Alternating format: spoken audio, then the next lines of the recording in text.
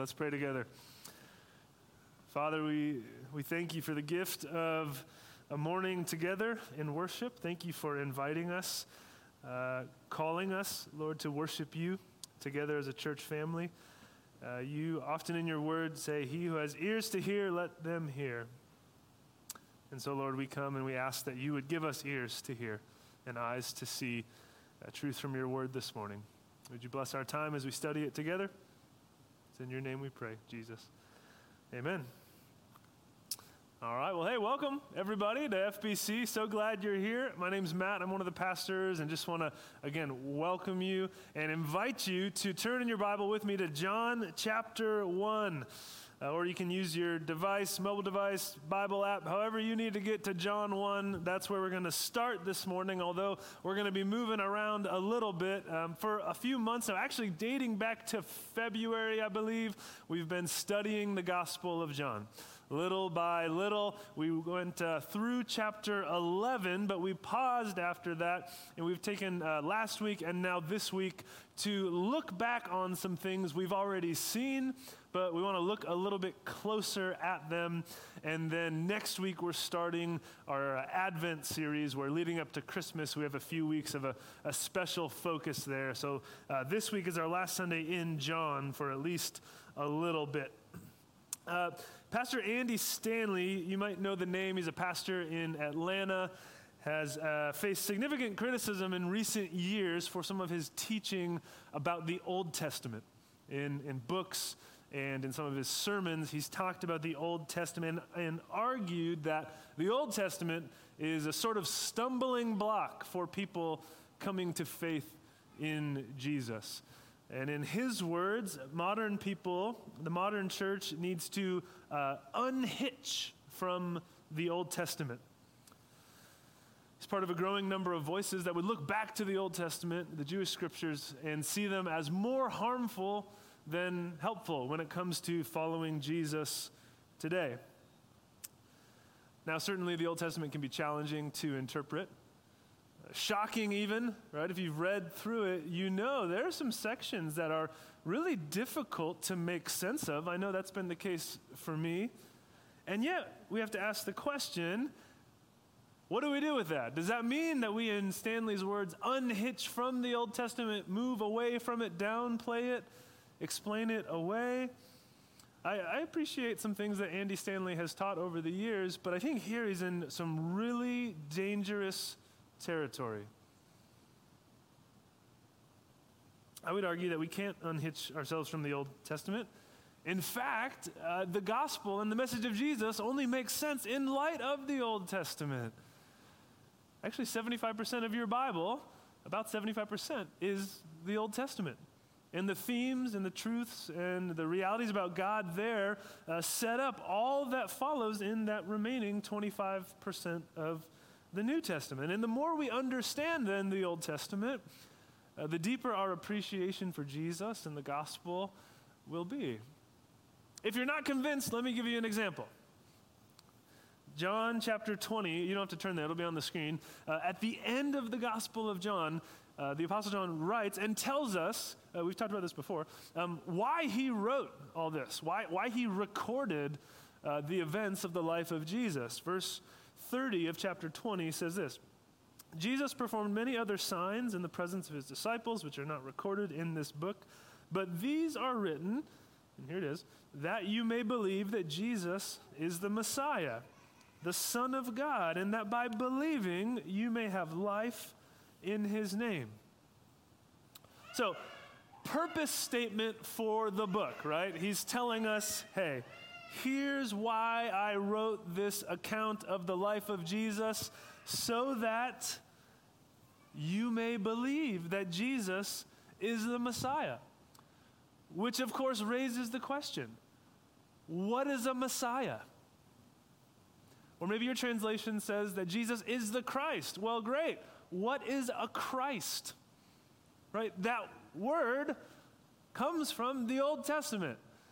A Messiah only makes sense in light of what the Old Testament scriptures say about an anointed one to come. So if we don't understand what a Messiah is or what the anointed one would be from the Old Testament, then when John tells us, hey, I want you to know that Jesus is the Messiah, then that's not going to mean a lot to us. And so in order to understand who Jesus is, we have to understand the Old Testament scriptures. And so what I want to do this morning is look at a few touch points from the Gospel of John where he shows us how Jesus is fulfilling the Old Testament, how Jesus and the story of the gospel is connected to all these truths from the Old Testament. There are numerous, too many to mention this morning, but we're going to look at a few. So John chapter 1 is where we're going to start. We'll read it together here. John 1, 1 through 3. This is how John starts the gospel. In the beginning was the Word, and the Word was with God, and the Word was God. He was with God in the beginning. Through him all things were made, and without him nothing was made that has been made. So as we look in chapter 1, verse 1 of the gospel, we see how John begins. He doesn't start with adult Jesus walking on the scene performing miracles. He points us back in eternity to the beginning. Verse 1, in the beginning. Which right away, right, if you were with us back in February when we started this series and we're preaching in John 1, we noted that this reminds us of another verse in the Bible. If you go back to Genesis chapter 1, the first book of the Bible, the first page of the Bible, the first sentence of the Bible reads what? In the beginning. So right away, thank you, that was good. Good job, everyone. Well done. Right away, then John is telling us, hey, the story of Jesus, his life, the gospel, is connected with the one true story that God is telling from eternity past. And what happens back in Genesis 1? In the beginning, what did God do? He created. In the beginning, God created the heavens and the earth. That's the Bible's way of saying everything. He created the heavens, what's up there, the earth, what's down here, everything in between. It all was created by him. And so for the people of God in the Old Testament, this was a really foundational truth. There was one true God, creator of all things. He was the uncreated one. He was in the beginning. He was before all things. He was unchanging. And then we see, now John chapter 1 speaks of the beginning. In the beginning was the Word. This is how the Apostle John chooses to speak of the Son of God. The Word was with God, and the Word was God. And then look at verse 3. Through him, all things were made. So Genesis 1:1, in the beginning, God created. John 1, in the beginning, and it speaks of creation. All things were created through him, through the Son. Through him, all things were made. The pre-existent Christ. The Word of God, John 1 says, active with God the Father in creating all things. The most massive star in the universe and the tiniest molecule and atom of life. And so there are a few implications for this as followers of Jesus. First, it tells us some things about Jesus. He is the uncreated one. He was not a created being. That's important for us to know because there are certain religions or spiritualities today that will say a lot of good things about Jesus, but they'll say he was ultimately a created being in some sense like us. That's what Mormonism will teach. That's what the Jehovah's Witnesses will teach, that Jesus was the first created being of God, a very important created being, but nonetheless a created being, whereas we believe the Bible teaches that there is one God, Father, Son, Holy Spirit. And so the Son of God is not a created being, but has always existed, along with God the Father and the Holy Spirit. This has implications for what we believe about Jesus. It's very important, the doctrine of the Trinity. This also has implications for how we respond to Jesus. See, in the ancient world, there, like today, were debates about our origins. How did we get here? Who's responsible for all of this? What God is the true God? Has the material world always existed? Who made it? right? One of the core questions that any worldview has to attempt to answer: how did we get here? Where did we come from? Because that question has implications for us. If there's one creator God, then we are to worship that God. He's worthy of our devotion. We're not autonomous beings, or it's not just a spiritual free-for-all, right? There's one God that stands alone above the rest. This pushes back against the autonomy of our day, or our attempts at autonomy and self-direction. I remember back in middle school, a song came out on the radio by John Bon Jovi called "It's My Life." Does anyone remember that song? Yeah? Okay, a couple nods. So picture middle school Matt rocking out to John Bon Jovi on the radio. It was this, if you don't know the song, it's like this rock ballad. It's my life. It's all about how it's about, you make your own decisions. You're going to do things your way. You take control of your life. It's about you. It's my life. Okay, so go listen to it afterwards if you haven't heard it. And so picture again, middle school, stand your ground and do things your way. And I remember middle school Matt, baby Christian Matt, loving that song. I was like, this is my jam. This is a great song. And I was talking with a friend of mine from church in our youth group. And I shared the song with him. I don't remember if it was over the phone and the song came on the radio or if he was there in person. But those were the days where you couldn't just go to Spotify and listen to any song you wanted. Okay, you had to wait. You can just go to YouTube and listen to the song. So it came on the radio, and that was a big deal. I was like, Mark, this is a great song. It's my life, Bon Jovi. Isn't this awesome? And he was, bless his heart, he was all thoughtful and was like, Matt, as Christians, this song isn't really true. It's not your life. Your life belongs to God now. You're a follower of Jesus. And so it's not just about you and what you want to do. And I was like, well, that's what I meant to say. Definitely, you're right. You're totally right. And the song's okay, I guess. It's not, middle school was hard, you guys. It was rough. This is the same Mark, by the way, that kind of chastised me for talking about video games during communion. I don't know if you remember that story. So I was this goofy junior high. So junior hires, you guys are doing great. There's hope for you. You're way ahead of where I was. And but Mark, I love you if you're hearing this. He was right. He was right. We love to sing this song about self-direction. It's my life. I'm going to do things my way. It's about me, right? I'm not talking literally about the song, but just in general, that's kind of our posture, our approach to life. And yet the gospel tells us something completely different. And the doctrine of creation tells us that we're not self-sufficient. It's not just about us doing things our way, right? If we are created by an eternal creator, then we are called to submit to that creator.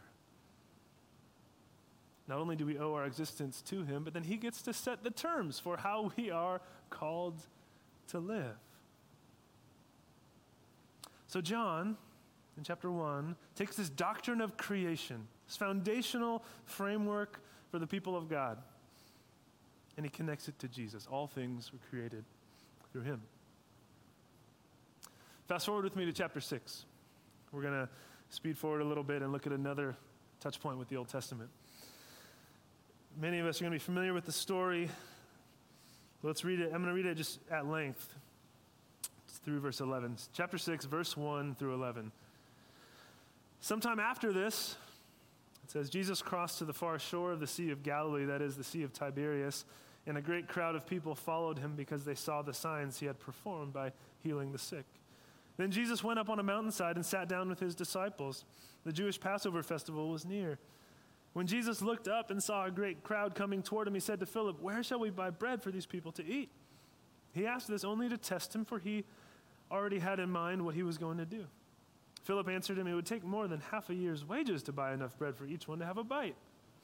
Another of his disciples, Andrew, Simon Peter's brother, spoke up. "Here is a boy with 5 small barley loaves and 2 small fish. But how far will they go among so many?" Jesus said, "Have the people sit down." There was plenty of grass in that place and they sat down. About 5,000 men were there. Jesus then took the loaves, gave thanks, and distributed to those who were seated as much as they wanted.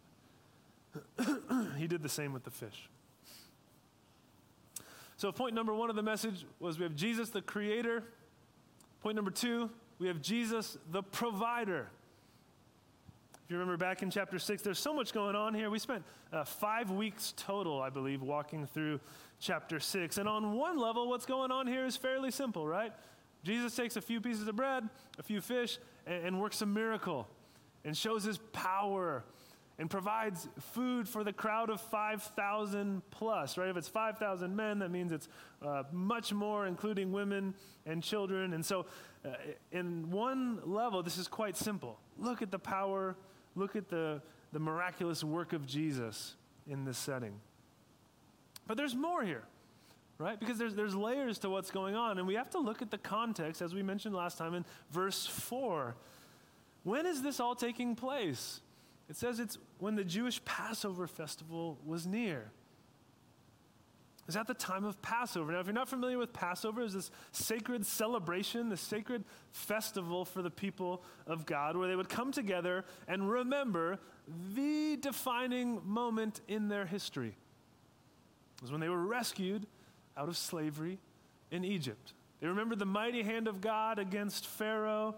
He led the people out of Egypt across the Red Sea to freedom. Every year, Jews would travel to Jerusalem to celebrate Passover. And as a people, they not only would look back at that first defining act of deliverance, but they would look forward to a day when God would deliver them again, that another rescuer like Moses would come and save them from the hand of the Romans and the oppressive forces in their lives of that day. They were looking once again for deliverance. Maybe God was going to send another to come and save them. Key part of the Passover story, if you remember, he leads them out of Egypt, and then they're in the wilderness for quite some time. And so connected with the Exodus story, the Passover story, is how God, in the wilderness, provided bread for his people. Right? They were in the wilderness a long time, and he fed them miraculously. And here then, in John chapter 6, what do we see Jesus doing?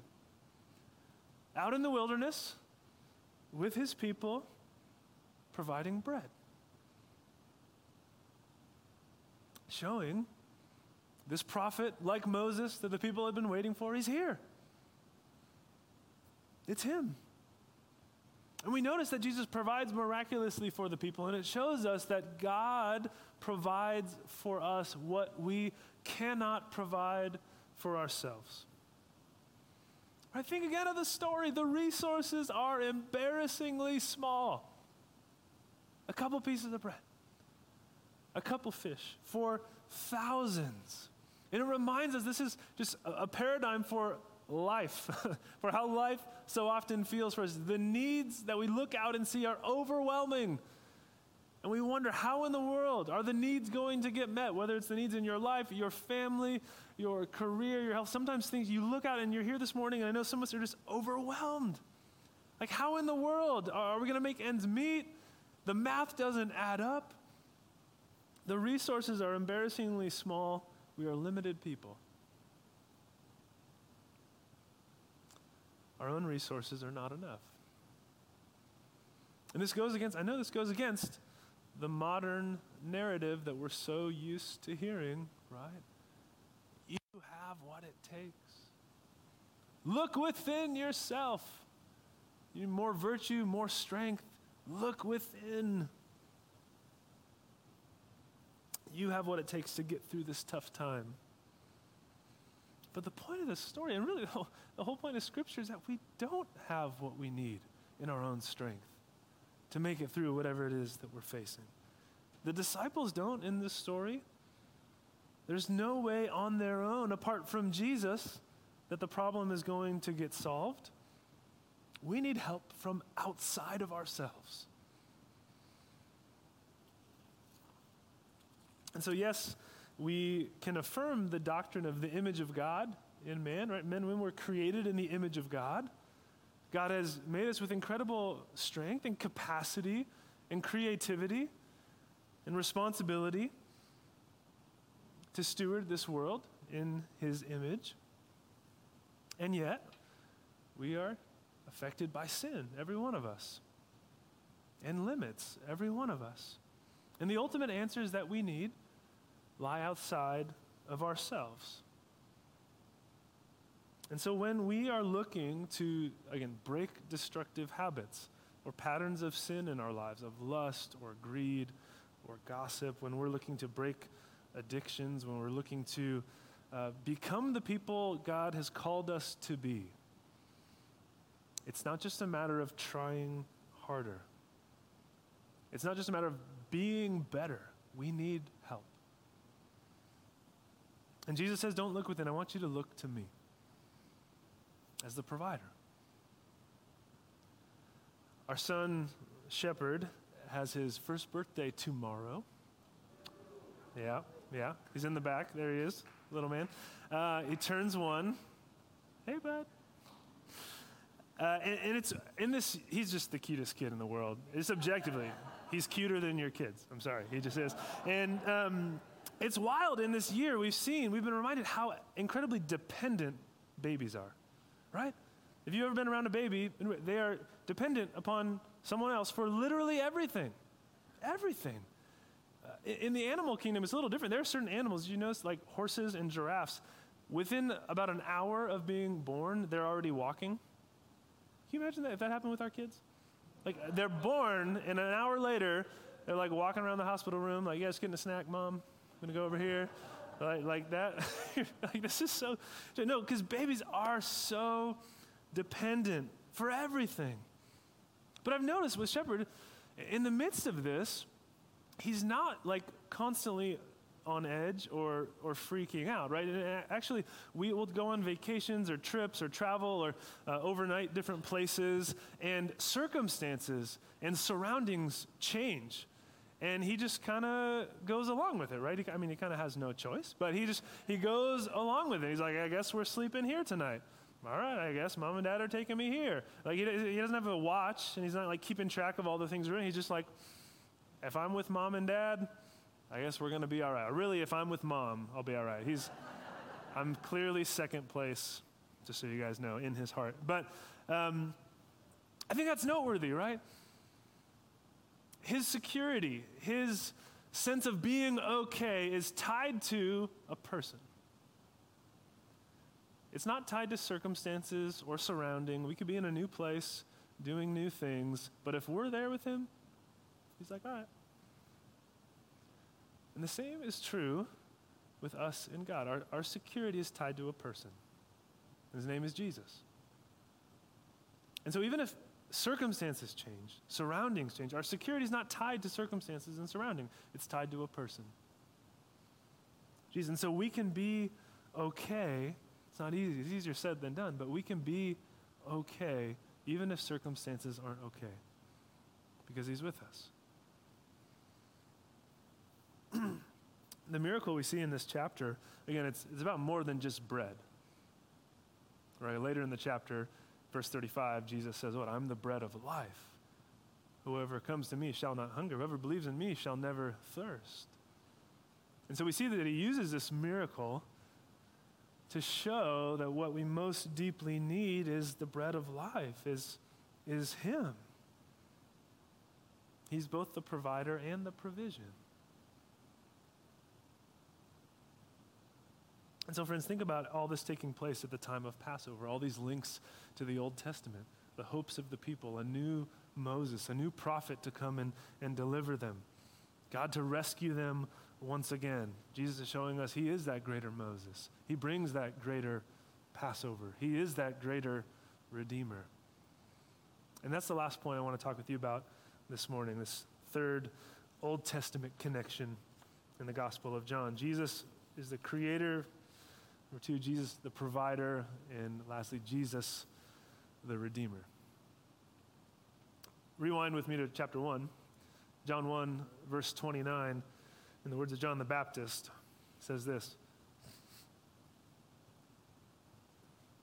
The next day, John saw Jesus coming toward him and said, "Look," or "Behold, the Lamb of God who takes away the sin of the world." Early here in the ministry of Jesus, his public ministry, John the Baptist calls people to look at him. He points to him, says, "Behold, the Lamb of God who takes away the sin of the world." Again, makes us wonder, okay, what does he mean by that? The Lamb of God, what is that getting at? Let's look back and think back again at the Old Testament and what that would mean for someone with an Old Testament background hearing about the Lamb of God. We can think about the sacrificial system, animal sacrifice for the forgiveness of sin. We can think about Isaiah 53 specifically, a lamb suffering for the sin of the people. We could think about the Passover, Exodus chapter 12, which we just talked about, a lamb being put to death to rescue the people. Right? That first Passover, how were the people protected from that last plague of death? It's the blood of a lamb. The blood of a lamb on their doorposts. So think about the whole Exodus story. There's a blood of a lamb to protect the household from death. Then they're led out across the Red Sea by the power of God to this new life with God, this new identity as the redeemed people of God.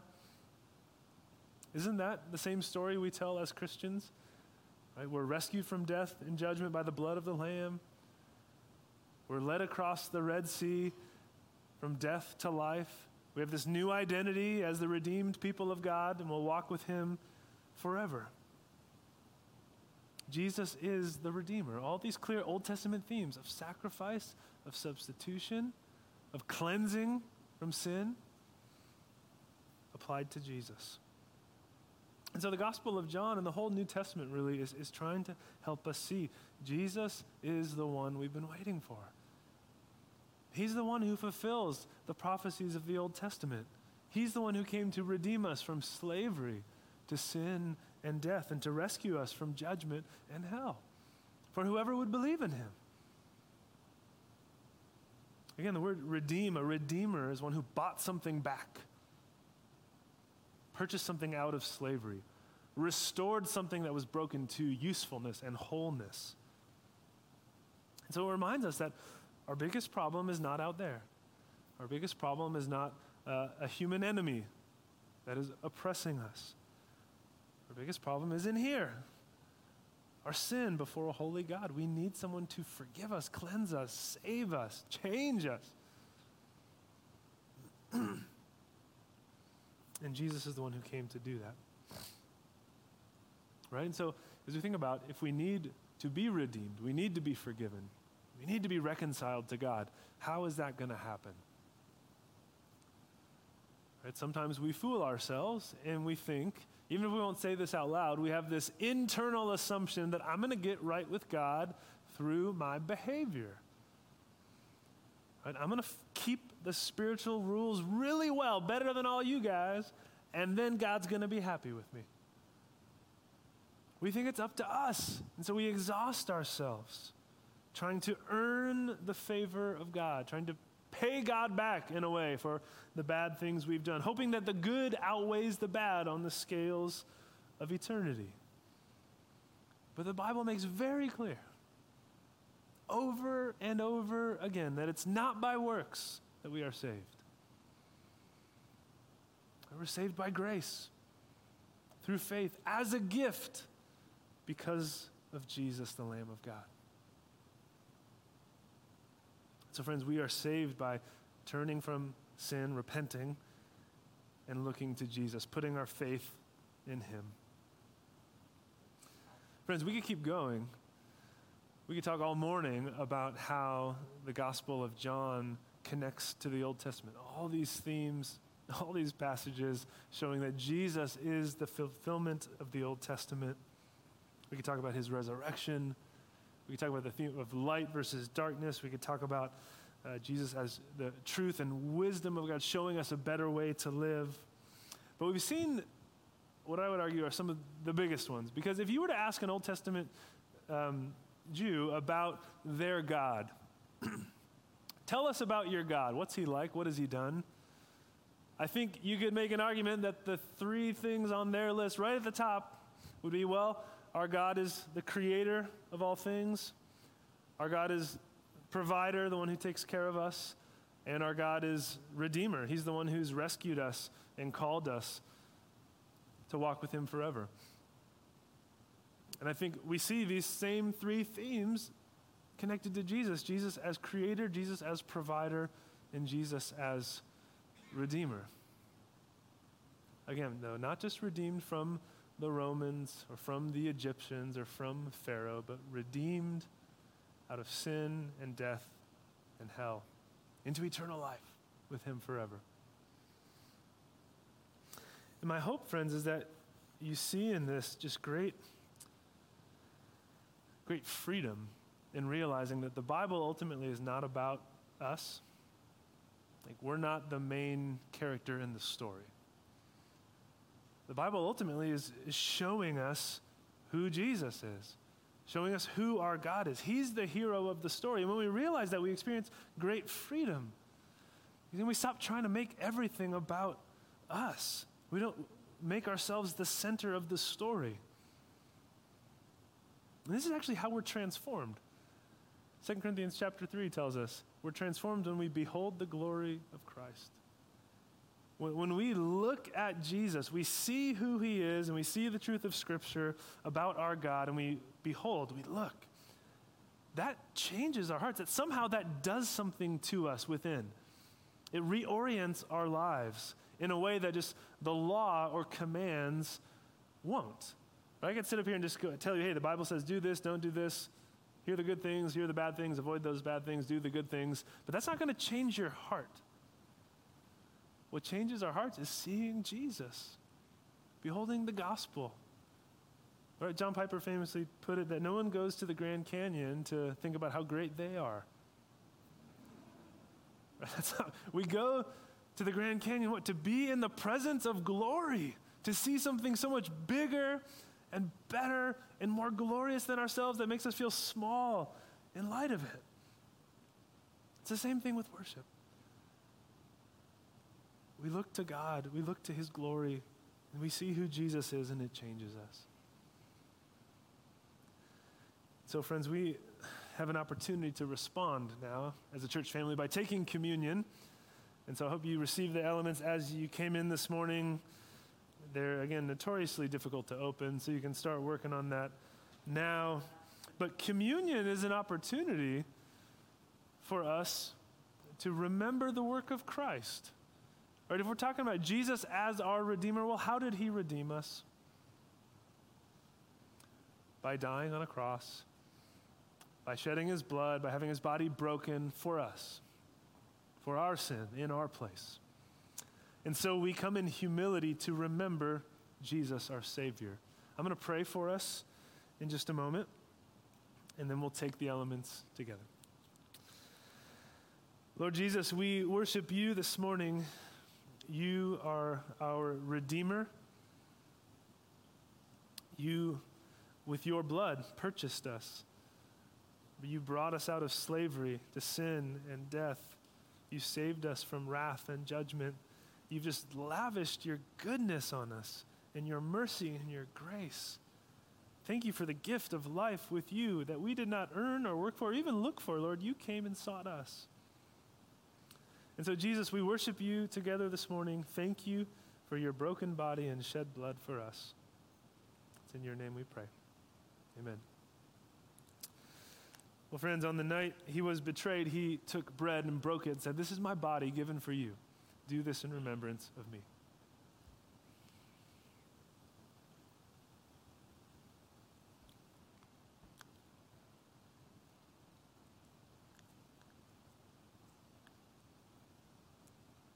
And in the same way, after dinner, he took the cup. He said, "This cup is the new covenant in my blood given for you. Do this in remembrance of me."